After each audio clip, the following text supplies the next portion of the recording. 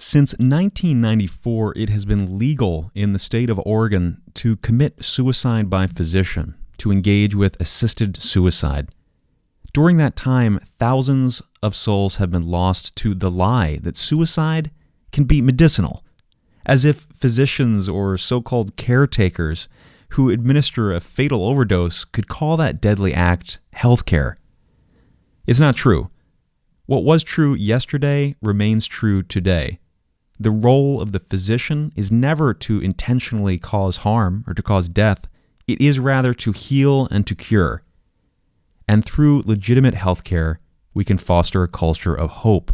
Although we managed to avoid a Roe v. Wade-style tragic outcome on the issue of assisted suicide, the Supreme Court of the United States never, fortunately, said there was a broad right to suicide. SCOTUS instead unanimously ruled against the right to suicide in 1997's Washington v. Glucksberg. However, the High Court didn't rule it out. It left the issue to the states and the consequential matter of patient protection along with it. And Oregon, among others, has been, unfortunately, at the forefront of America's state-by-state pro-suicide culture. Today, we speak with Lois Anderson, Executive Director of Oregon Right to Life, on her state's lessons from the front lines of the cause to prevent suicide and to protect patients, and how advocates across the nation can protect those most at risk in their communities. I am Tom Shakely, and this is Life, Liberty, and Law.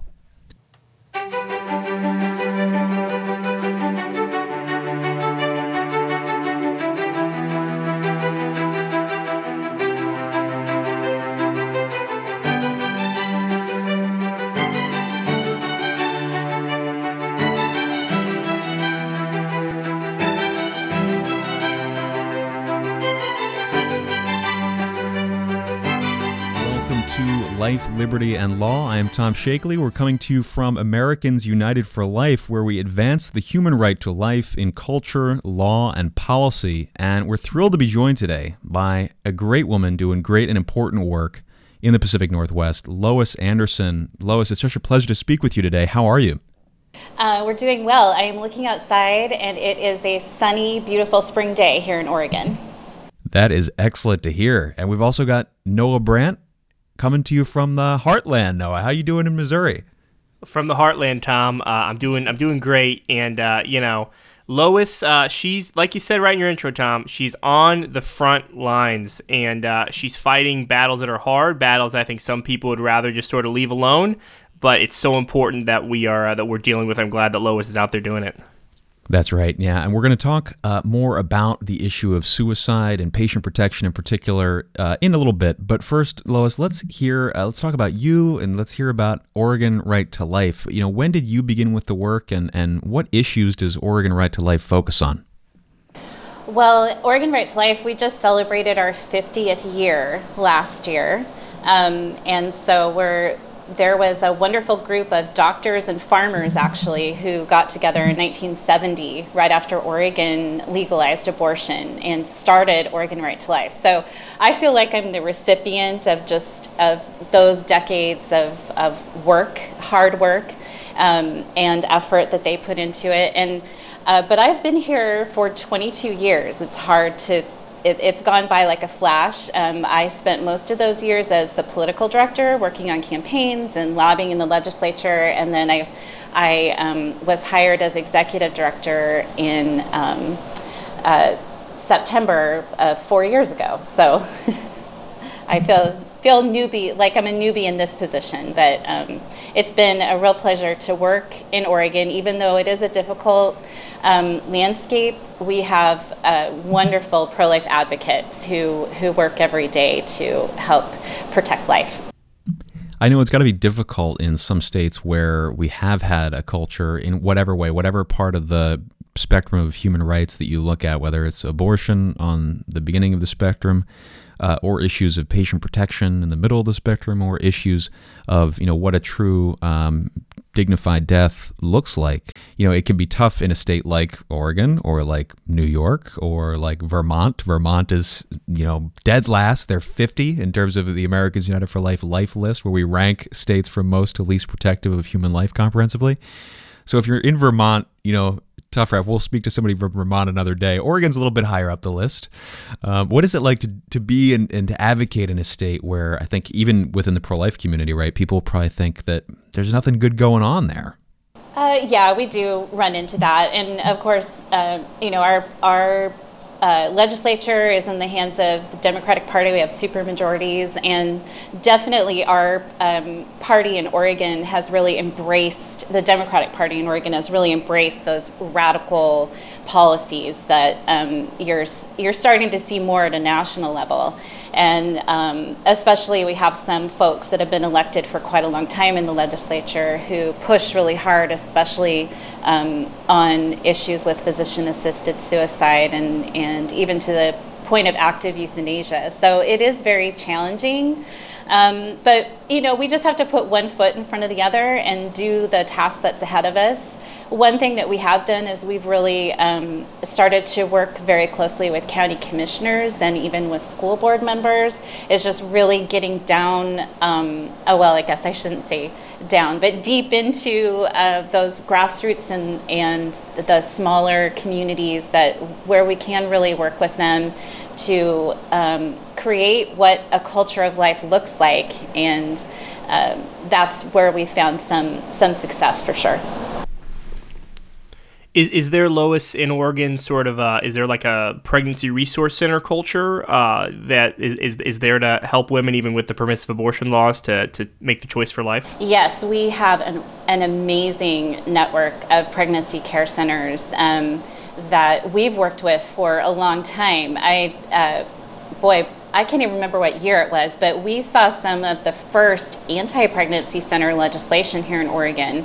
And it really sparked an effort to work closely together. They have a statewide association. I serve on their public policy committee, and it's been a really wonderful partnership to work together to protect them from a public policy standpoint and allow them to really do their work. In fact, we just had a major shutdown of an abortion clinic here in Oregon, a rather notorious abortion clinic, Lovejoy Surgery Center. And I am sure that the main reason was a decline in demand. And I know that a big reason for that is because of the work of our pregnancy centers. That's so powerful. I think of that, I'm originally from Pennsylvania. Noah probably gets tired of me saying that, but we talk about Missouri a lot, so I feel compelled to talk about Pennsylvania too. And in Pennsylvania, this man a cheesesteak. Give him a cheesesteak. In Pennsylvania, I was never raised as a Quaker, but I do respect the tradition. But Pennsylvania, I think, it had as a reputation for a long time that it was sort of moderate, and so that was good in the sense that the extremes in the negative sense were moderated, the extreme impulses on the political spectrum. But the downside of that is that sometimes let's say a lack of moral courage in politics. I know, what are we talking about? Could that ever happen? But a lack of moral courage in politics could define both parties in Pennsylvania to the point where even, unfortunately today, right, it's like Pennsylvania gave us so much of what we've had on the abortion issue thanks to Pennsylvania's Governor Robert Casey, a Democrat, pro-life Democrat, who was the reason why we had the Supreme Court ruling Planned Parenthood v. Casey. Now, that was a setback for the pro-life movement in the sense that, we certainly hoped and expected, especially after Ronald Reagan's pro-life presidency, we had hoped for Roe to be consigned to the dustbin of history with that ruling. It wasn't to be, but the court did reject. It basically rewrote its abortion jurisprudence.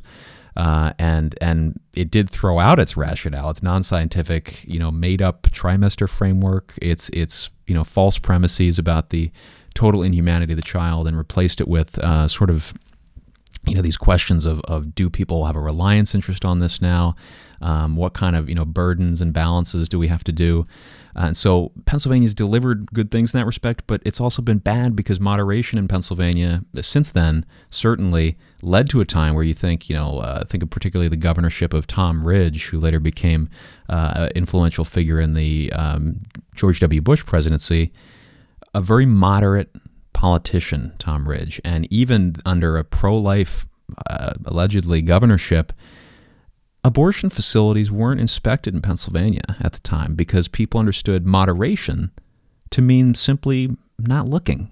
And what did that result in? It resulted in, among other things, the tragedy, the horrors, the crimes of Kermit Gosnell, the notorious abortionist in Philadelphia who killed patients, who led to the deaths of patients through neglect and just, a terrible example. We saw Ulrich Klopfer, right, in the Midwest, near Chicago, and we saw, that was just gruesome, horrendous nightmare scenarios of storing the remains of aborted human beings, of little babies, in jars in his garage, in his basement, in his practice. And we think that's an example, unfortunately, of where moderation on the issue of abortion can lead us, right? Where people say, well, we don't have to pay attention. And it allows folks like Planned Parenthood to get away with saying, everything's fine, everything's on the up and up. And it's like, well, when you're not being inspected, when you're not being held to the same standards that any other medical facility would be, of course things seem fine because nobody's looking. So we need to keep advocating for this stuff and engaging people from across the spectrum, right? We're recognizing that this is not a political issue at the end of the day. We're grateful for strong Republicans who stand up for life, and we're grateful for strong Democrats who stand up for life. We need more of both. Yeah, no, Tom, that's completely right. And just because a state is dominated by Democrats, it doesn't mean that they're destined to be very pro-abortion. You can look at Louisiana, Democratic governor, Democratic legislator, passed pro-life laws. But, back to Oregon, Lois, what's sort of the state of play for life issues, for someone like me and maybe some of our listeners who don't know much about it? Where are they at when it comes to abortion, and then ultimately the meat of our conversation, which is this horrible suicide by physician? What's going on the ground right now? Well, we always say when we're starting a legislative session, it's like, well, what else could they want? What else could they do? And we have been continually surprised about the creativity of our pro-abortion leadership here in Oregon. So we're always having to be on the lookout for places where nooks and crannies where abortion and the abortion agenda is not pushed into, and making sure that we are looking very carefully at all the legislation. Because currently, we don't have any protective legislation for babies and their mothers. We have laws on the books that allow, we've had state funding for abortions for a long time in Oregon, but now we also have a mandate on insurance companies to provide abortions with no copay.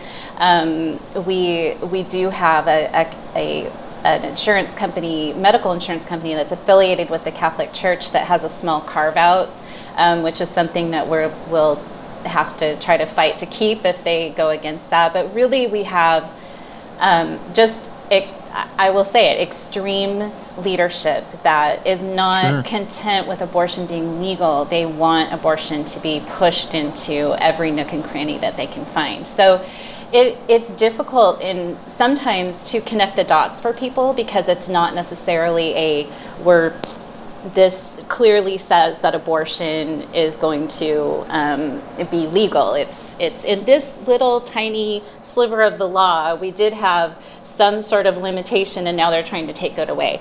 This session we haven't seen that, which we're thankful for.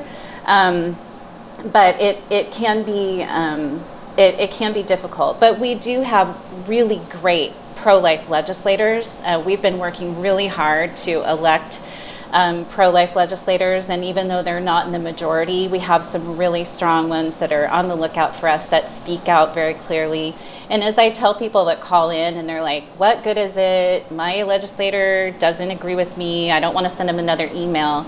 And I just always encourage them that our job is to tell the truth. Our job is to tell them, yes. This is the impact of the legislation that you're about to vote on. and their response is up to them.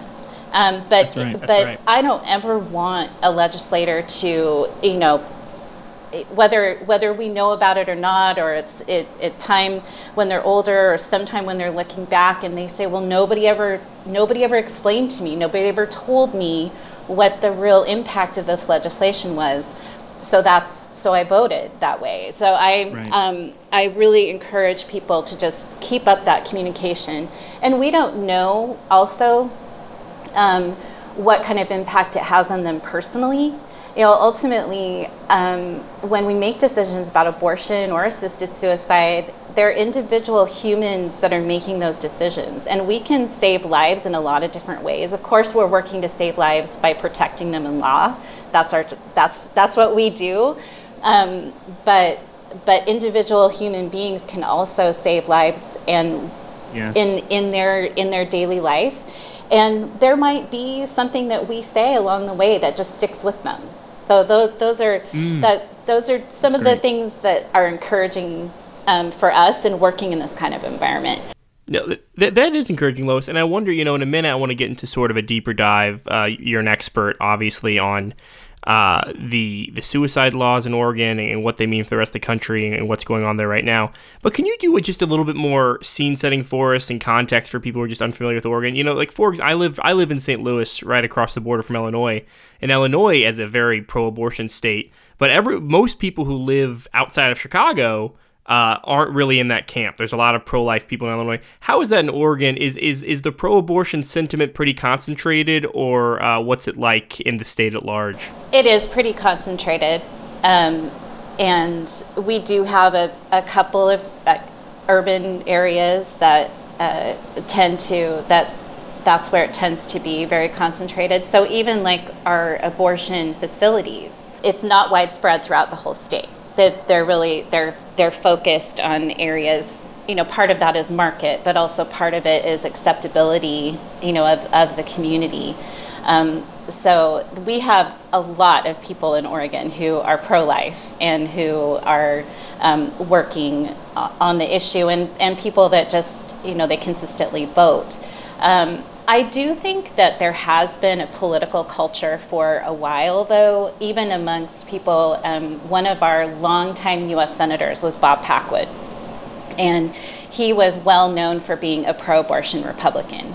And so I think there has been, unfortunately, some political leadership that's sort of given the impression over the years that being pro-choice, pro-abortion is nonpartisan, rather than the other way around. Now, there is, though, a new generation of people that they don't know who he was, and so I think that amongst the younger people that are involved politically, they see it much more, much more clearly as not necessarily as a partisan issue, but seeing it as an important political issue for them to act on as they're in their voting and in their political action, as well as working, on the sidewalks and with sidewalk counseling and prayer and their work with women and children. All right, well, Lois, it's so important that we continue to speak across that full spectrum of life, and so it's important. I think visiting your website, for instance, we should mention that right off the bat, because we're going to talk about a great report from you in a second. But ortl.org, right, is how to get there. And I think you see the different stuff you guys have done. I'm thinking of the Together We Advocate conference. Maybe if you speak about that just for a minute, because I think first of all, that's such a great power. We use that word too at American Center for Life, advocates and lawmakers. And I think helping people realize, just raising their voice, whether it's in their home, neighborhood, to lawmakers, so powerful. Well, this year we had a COVID version where we did a sidewalk advocacy masterclass with a limited audience. But normally Together We Advocate it's the largest pro-life gathering in the Pacific Northwest. We usually have around 400 people from the region who come, and we bring in nationally known speakers, and we have general sessions. And then last year we had Dr. Anthony Levatino, who was a big hit. Fantastic. Yeah, we had Monica Snyder from Secular Pro-Life, who gives a great presentation with a lot of statistics that that people really responded to. And then we have 12 workshops that are given by some of our wonderful doctors, some of our legislators, some folks on our staff that run the gambit from, how to protect your loved ones when you're filling out a POLST and advance directive to, what are the basics of abortion procedures, because we get people that, are new to the movement as well as people that have been around for a long time. And it's great. There's a lot of networking. We invite other pro-life organizations to come in and do their tables. And so there's a lot of networking and visiting and fellowshipping. It's really a great day, and I'm really looking forward to getting back to being able to have it in person. Right? Yeah. Yeah. That's so good. Well, we'll follow that with interest. I think that's revealing to us too, right? Because I remember speaking a few years ago with a physician actually at the United Nations on a panel concerning patients' protections and assisted suicide. And, this was, his name's Dr. William Breitbart, and he, spoke very clearly, said, the biggest driver we know in people opting for forms of suicide is loneliness, feelings of a lack of worth, right? Self-esteem, but also a lack of ability to live a meaningful life in your daily circumstances.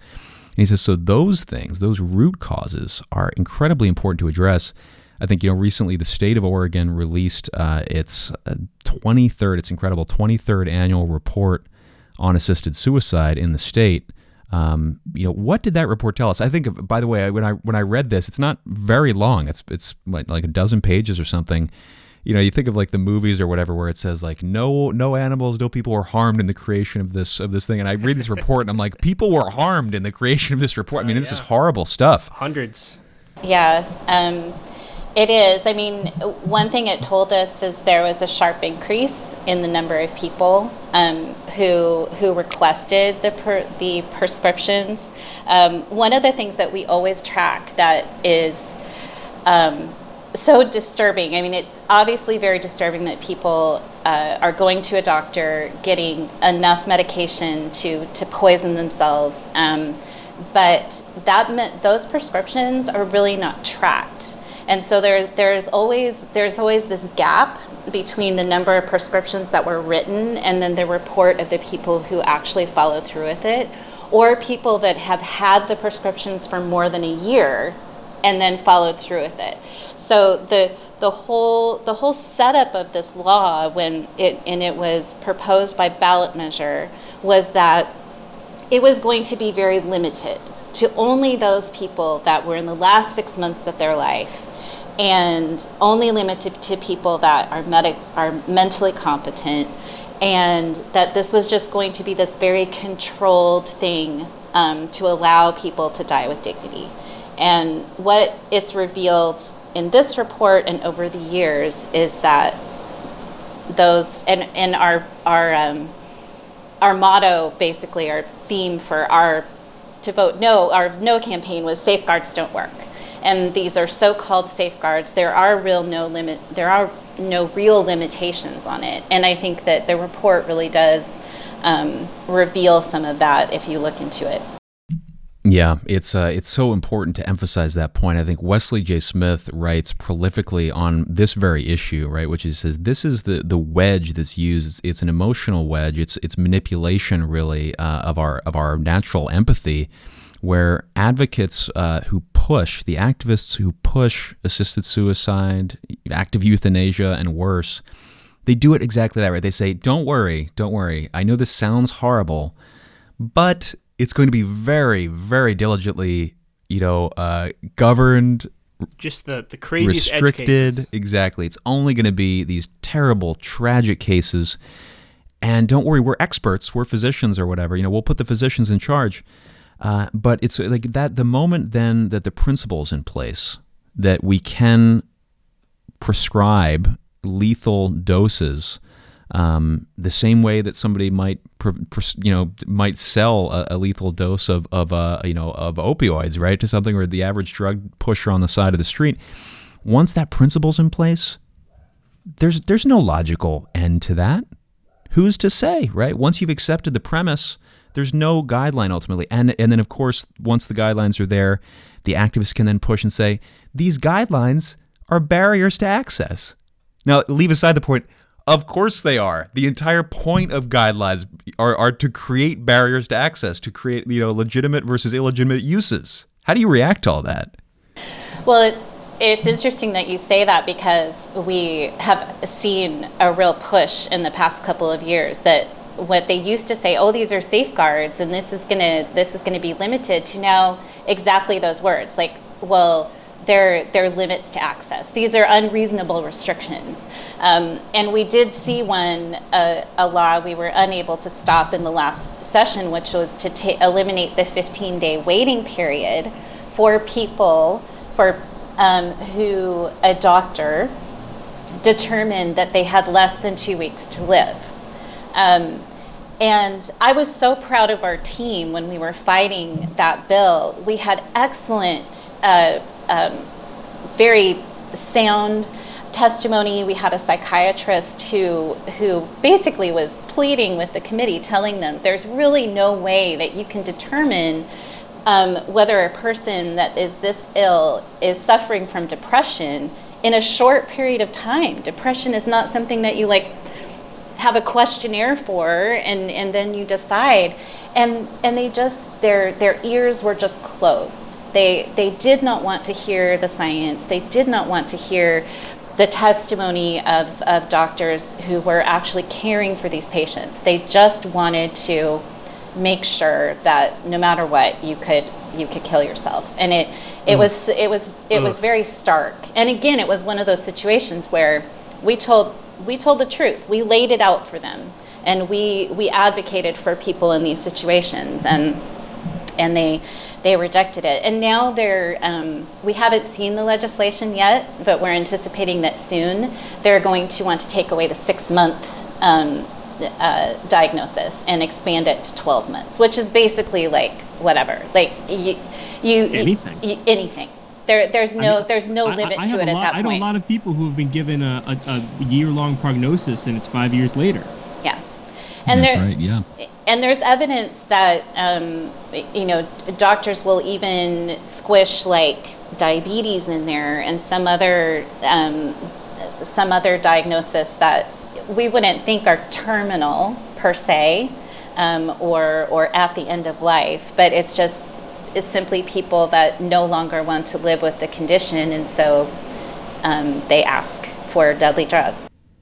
That's right. Yeah, that stretching of the guidelines, right? So you have exactly that, where you start out with a very limited window, and then you say, well, maybe 12 months, or in some jurisdictions, both nationally and internationally, where they've now adopted frameworks where they say, if death is foreseeable as a consequence of a condition, and it's like, look, death is foreseeable literally for all of us, right? Only the futurists in San Francisco think they're going to be uploading their consciousness to a box, in a server room somewhere, which to me sounds like worse than death, frankly. But, so in that sense, there are no restrictions on this, and they're designed not to be. And so it's got to be hard, right, when you're advocating for protections, to hear the very same, sometimes literally the same individuals who may be in year A said, we need to do this with these protections. Then in year B say, oh, these protections that I argued for are really a bad idea. I don't know who proposed those, but we got to get rid of them. It's on the one end, hard to take them seriously, but on the other, that's just mendacious, isn't it? Yeah, yes. I don't have anything to add to that. That's pretty much perfect. Let's run through here just real briefly in this report that we've spoken about here. This is the state issued, on Oregon.gov, the Oregon Death with Dignity Act. Here's the specific language, quote, allows terminally ill Oregonians who meet specific qualifications to end their lives through voluntary self-administration of a lethal dose of medications prescribed by a physician for that purpose, unquote. So I think we've gone through in this conversation every part of that sentence and what is wrong with it, what is contradictory about it. terminally ill does not necessarily mean terminally ill. Voluntary self-administration, there are no real guarantees of that, no real checks on that when you're, talking about a year plus from the time that somebody might get this to the time it's used. Who's ensuring that it was voluntary when it was ultimately administered? Who's ensuring it was self-administered? Nobody. Letting alone the phrase, which I just, as somebody who loves language, lethal dose of medications. It's like go on, even they haven't changed it yet, but go on dictionary.com and look up what a medication is. Not something that's lethal by definition, right? So it's just incredible, but at least important that we're be able to call attention to these things. And I think your advocacy and your continued life-affirming witness is really, really valued. Digging into some of these numbers, Lois, from 2020, let's see, 25% increase in residents requesting lethal prescriptions. In 2020, 370 people received the lethal prescriptions. Of that group, 245 people died from ingesting the lethal medication. So 370 asked for them, 245 took them. Give me your thoughts on, for one, the increase, right? A 25% increase. And then two, the disparity, almost, 100 less people died than thought they might want to. Yeah, I think on the one hand, it's encouraging that the numbers remain low. Perspective, I mean, I know I think about those numbers, and those numbers are real people, and they're real people with families and family units who have all been impacted like this. So I don't want to say that in a way that mitigates that at all. It's just like, thank God it's not twice as many, because it could be. But that gap between the people that have received the medication and the ones who have used it is really disturbing, because that is lethal medication that's somewhere in somebody's house with no tracking of what's actually happening to it. And I don't think it takes too much of imagination to realize that that is a very dangerous situation. And there isn't any, there just aren't any regulations, there aren't any tracking, and until they've been used and the report is submitted, nobody really knows what happens to that medication. If you think about that, it really is a dangerous situation. And also, one thing that's interesting, there was a recent article by our public radio that there's a euthanasia advocate who we ran into quite a bit at the legislature who passed away. And he passed away without using his medication that he'd asked for. And it's a very revealing article that, and we've heard this before, that with some people it's almost as if just having the medication available is somehow some kind of comfort to them. And so, but they don't really intend to use it. I don't pretend to really understand why that is the case, but it is a repeating story that we've heard before. And so I think that also can be an explanation for it. Yeah, there's that idea, right, that hard cases make bad law. In other words, the very specific circumstances of a particular case can be really bad consequentially when it's drawn out for a general principle, right?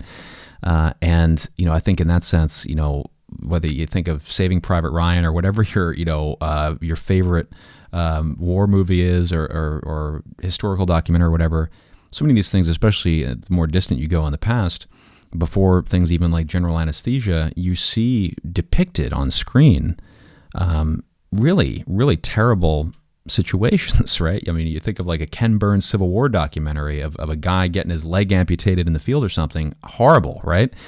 And you think, I wouldn't want to go through that. I wouldn't want to die that way. And the suicide culture we have, the euthanasia culture we have, it operates almost on that principle of feeding into a fear like that, and then acting as if that's an end that people encounter still, right? As if we don't have anesthesia, as if we don't have penicillin, as if we don't have world-leading hospice care. And hospice is not just a place that you go, in your final days. It's a place that you go for real holistic care.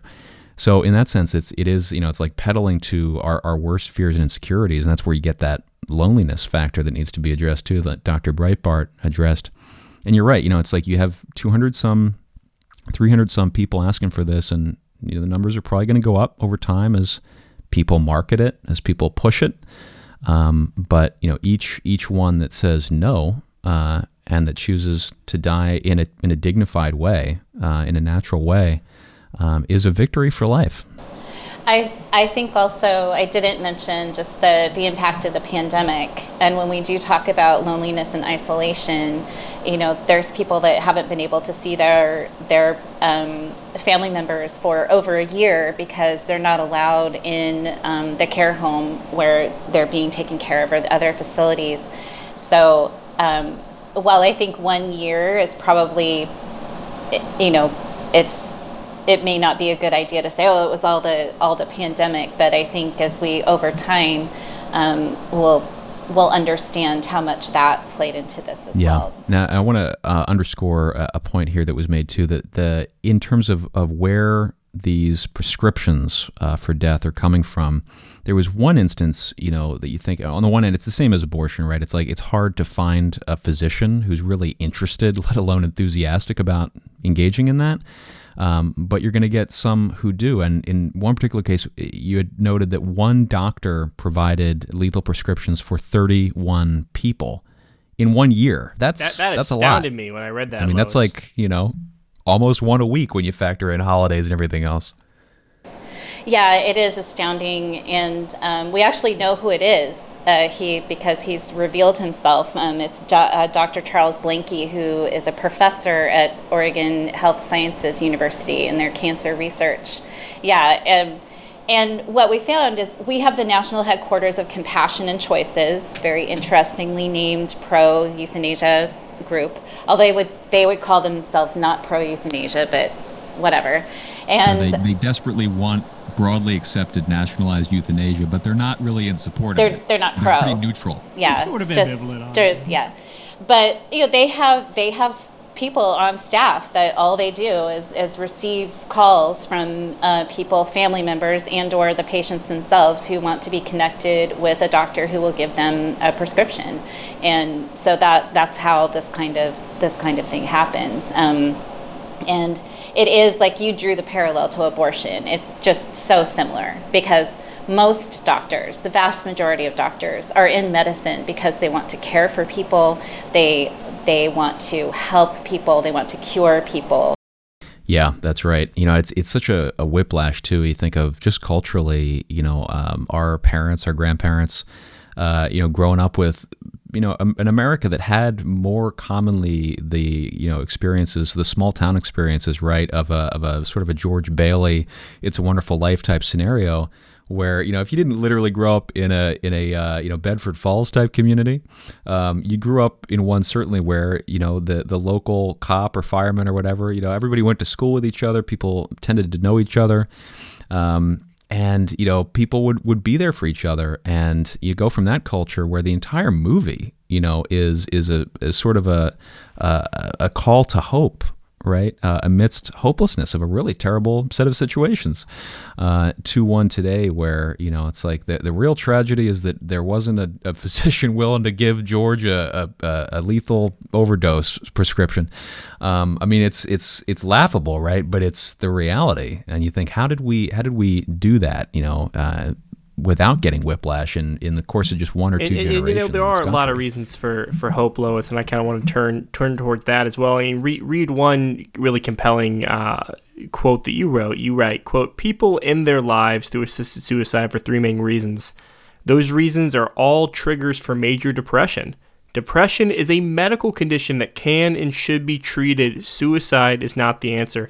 Break that down for us. Tell us the reasons, and then give us the reasons for hope, because most of these reasons are not existential pain. They're more sort of existential, mental, and psychiatric issues that can successfully be treated. They can successfully be helped. So tell us about that. Well, I'm just going to read straight from the report because one thing we are thankful for is they do have this reporting, and the doctors and people are supposed to fill it out. So we have some data.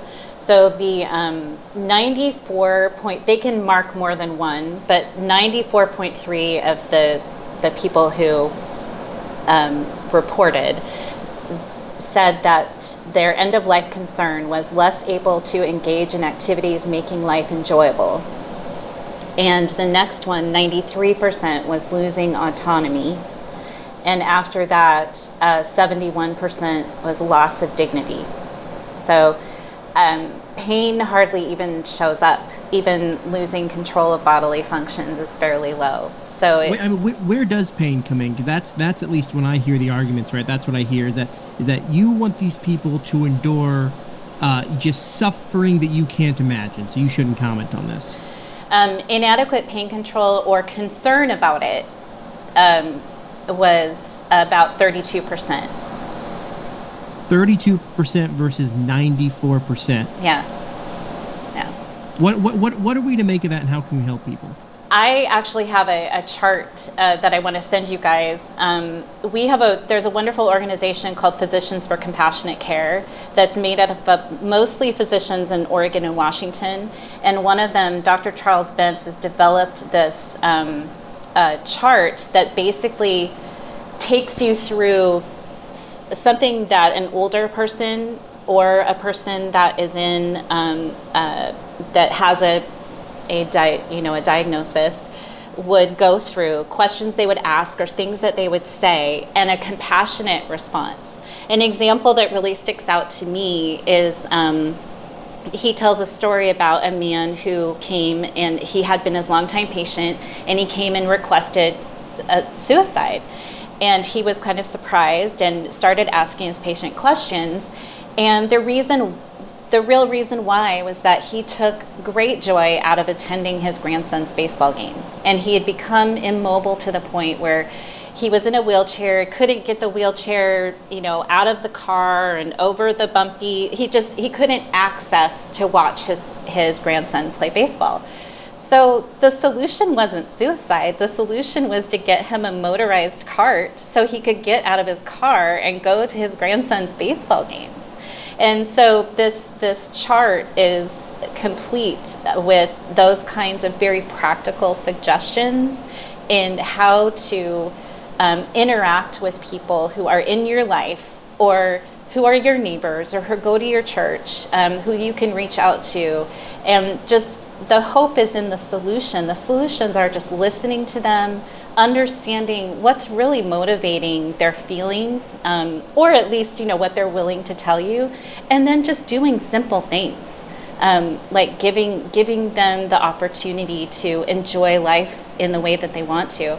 I mean, like you said, Tom, we are living in a society that has tremendous resources. We have tremendous technology. We have tremendous medical interventions. I think of Twilight being a beautiful time, and that there are so many ways that we can help people. We just need to listen, and we just need to care and not offer death as a solution.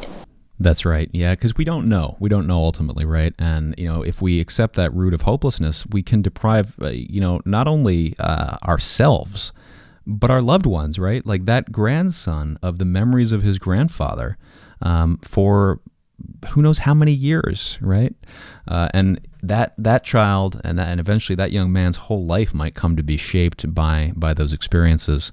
And so that's where it comes in that we need to choose hope. We need to figure out how we can help our family and our loved ones and our neighbors have a will to live. Lois, would there be anything that you would say to other pro-life advocates across the country whose maybe their state is just for the first time considering a assisted suicide bill? What do you think if they wanted to send a letter to their state legislator, or even if they wanted to organize an expert to go testify? What are some best practices, and how would you advise them as someone who's been in the fight for a while?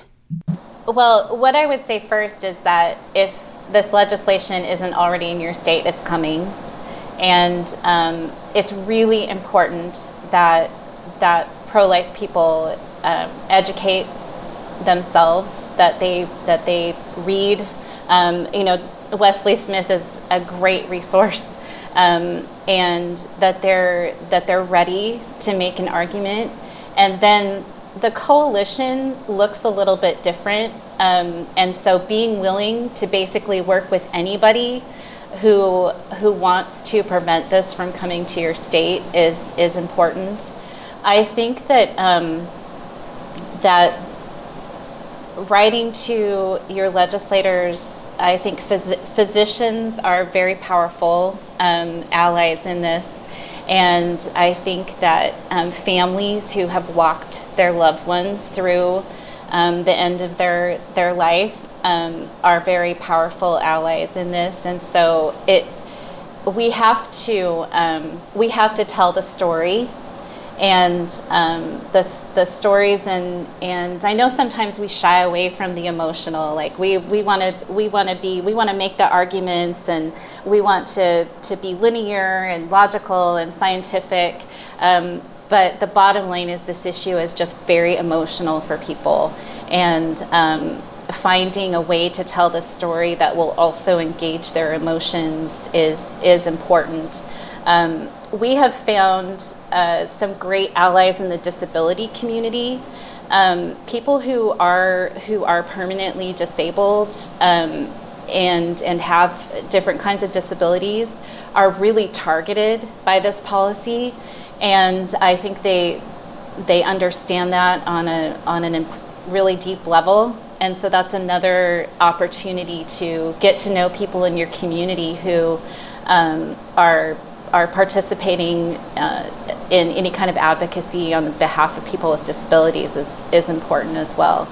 And I think that advocating for people, that we have dignity, and our human dignity is intrinsic to us no matter what our state of health is, no matter what our state of life is. And we don't want to be drawing lines in whether or not human beings in whatever state of health they're in have less dignity or less value.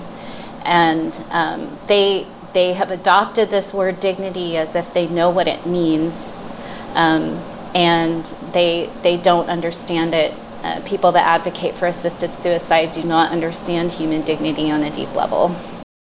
Well, Lois, thank you so much for your witness, your work with Oregon Right to Life, and all that you do. We hope that you continue to be in the fight, and we can all stand alongside one another for many years to come. Thank you for the opportunity to talk to you guys about it. I appreciate it. I hope it's helpful for people. So something we do every conversation, Lois, is our shot of gratitude. You know, we've talked about a lot of heavy but important things today. Our shot of gratitude can be more lighthearted. It could be anything. So I'll put Noah on the spot first. And Noah, I'm curious to hear, what is something that you're grateful for? Tom, something I'm grateful for is the creativity of my friends. There's so many fun projects and interesting creative outputs that friends of mine have. One thing is a friend of mine just wrote an entire novel, and he trusted me enough to read through it for him and let me tell him my thoughts, and I've really enjoyed that. And it's exciting to be able to live in community with people and sort of share in these artistic and creative ventures. That's really awesome, Noah. Thank you very much. Lois, how about you? What's something you're grateful for?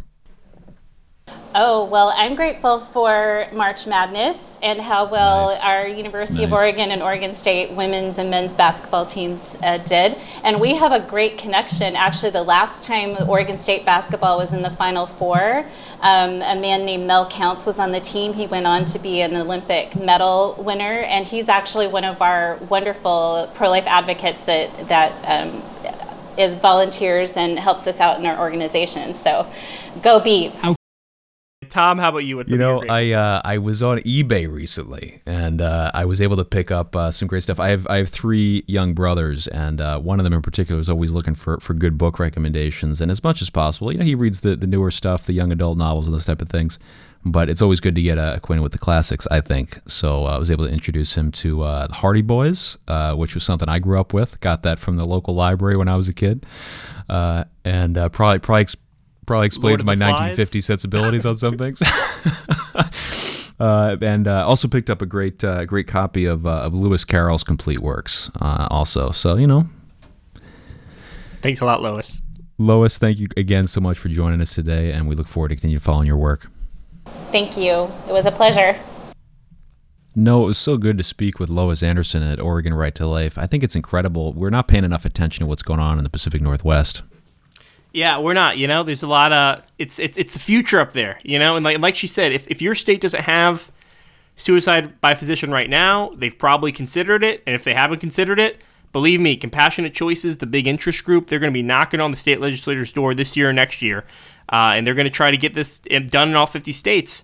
And it's going to be pro-life advocates like Lois who are sort of standing in the breach, making sure that people who are in these vulnerable situations are protected. That's right. We say on so many issues, it couldn't happen here, not in our community, not in our town, not in our state. And then it does, and we certainly see that with abortion. Nobody thought that would happen until Roe absolutely. Suddenly made it happen. And, I wonder, are we ever going to see, do you think, comprehensive protections from the Supreme Court on the issue of suicide? I think we need them ultimately, don't we? I mean, it can't just be a state issue. We once agreed that suicide was wrong. You're absolutely right, Tom. It's like abortion. It's like it was like civil rights, right? These things. There's a promissory note, right, in our founding documents that all men are created equal.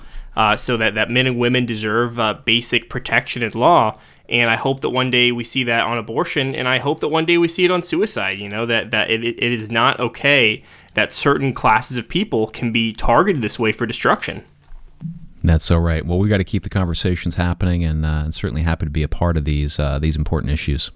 Tom, every single state in 2020 that considered suicide by physician, Americans United for Life testified, right? We were there. We were with the Planned Parenthood Suicide Compassionate Choices. We were there to say this is not okay. We cannot let this happen. And it's only through partnership with our friends and donors, right? People who give generously that allow us to be in these states, to allow us to sometimes be the only pro-life voice trying to stop a suicide bill. That's right, Noah. I think Americans United for Life has played such a critical role on these issues, really from the beginning. We were founded 50 years ago in 1971 to deal with these issues across the whole spectrum of human rights. We were there as bioethics was coined as a field, and I think we've been advocating across these issues for that reason. We've seen how these things have been interconnected. And of course, one of our earliest publications, Death, Dying, and Euthanasia, that's right, by Dennis Horan and others, it foresaw these things. We've aired on Life, Liberty, and Law Dennis's call, his prophetic call to recognize that with abortion would come these other issues, because it addresses issues like Charlie Camosy raises of fundamental human dignity and what that looks like in the law. But we can only do the work with the support of folks in all the states. And so we're very grateful for that support and invite you to continue that support, invite you to start that support if you haven't already given to AUL. Just visit aul.org/give. You can learn about the impact of a one-time gift. You can learn the impact of a monthly gift. We've spoken about how powerful that is at putting us right in between your Netflix and your electric payment and giving us that certainty of knowing, that we're going to get your support every month. We're going to be able to put it to good use, and we're going to be able to tell you the stories of vital impact that it has across the country. So thank you for your support for Americans United for Life, and we hope to continue to earn it every day.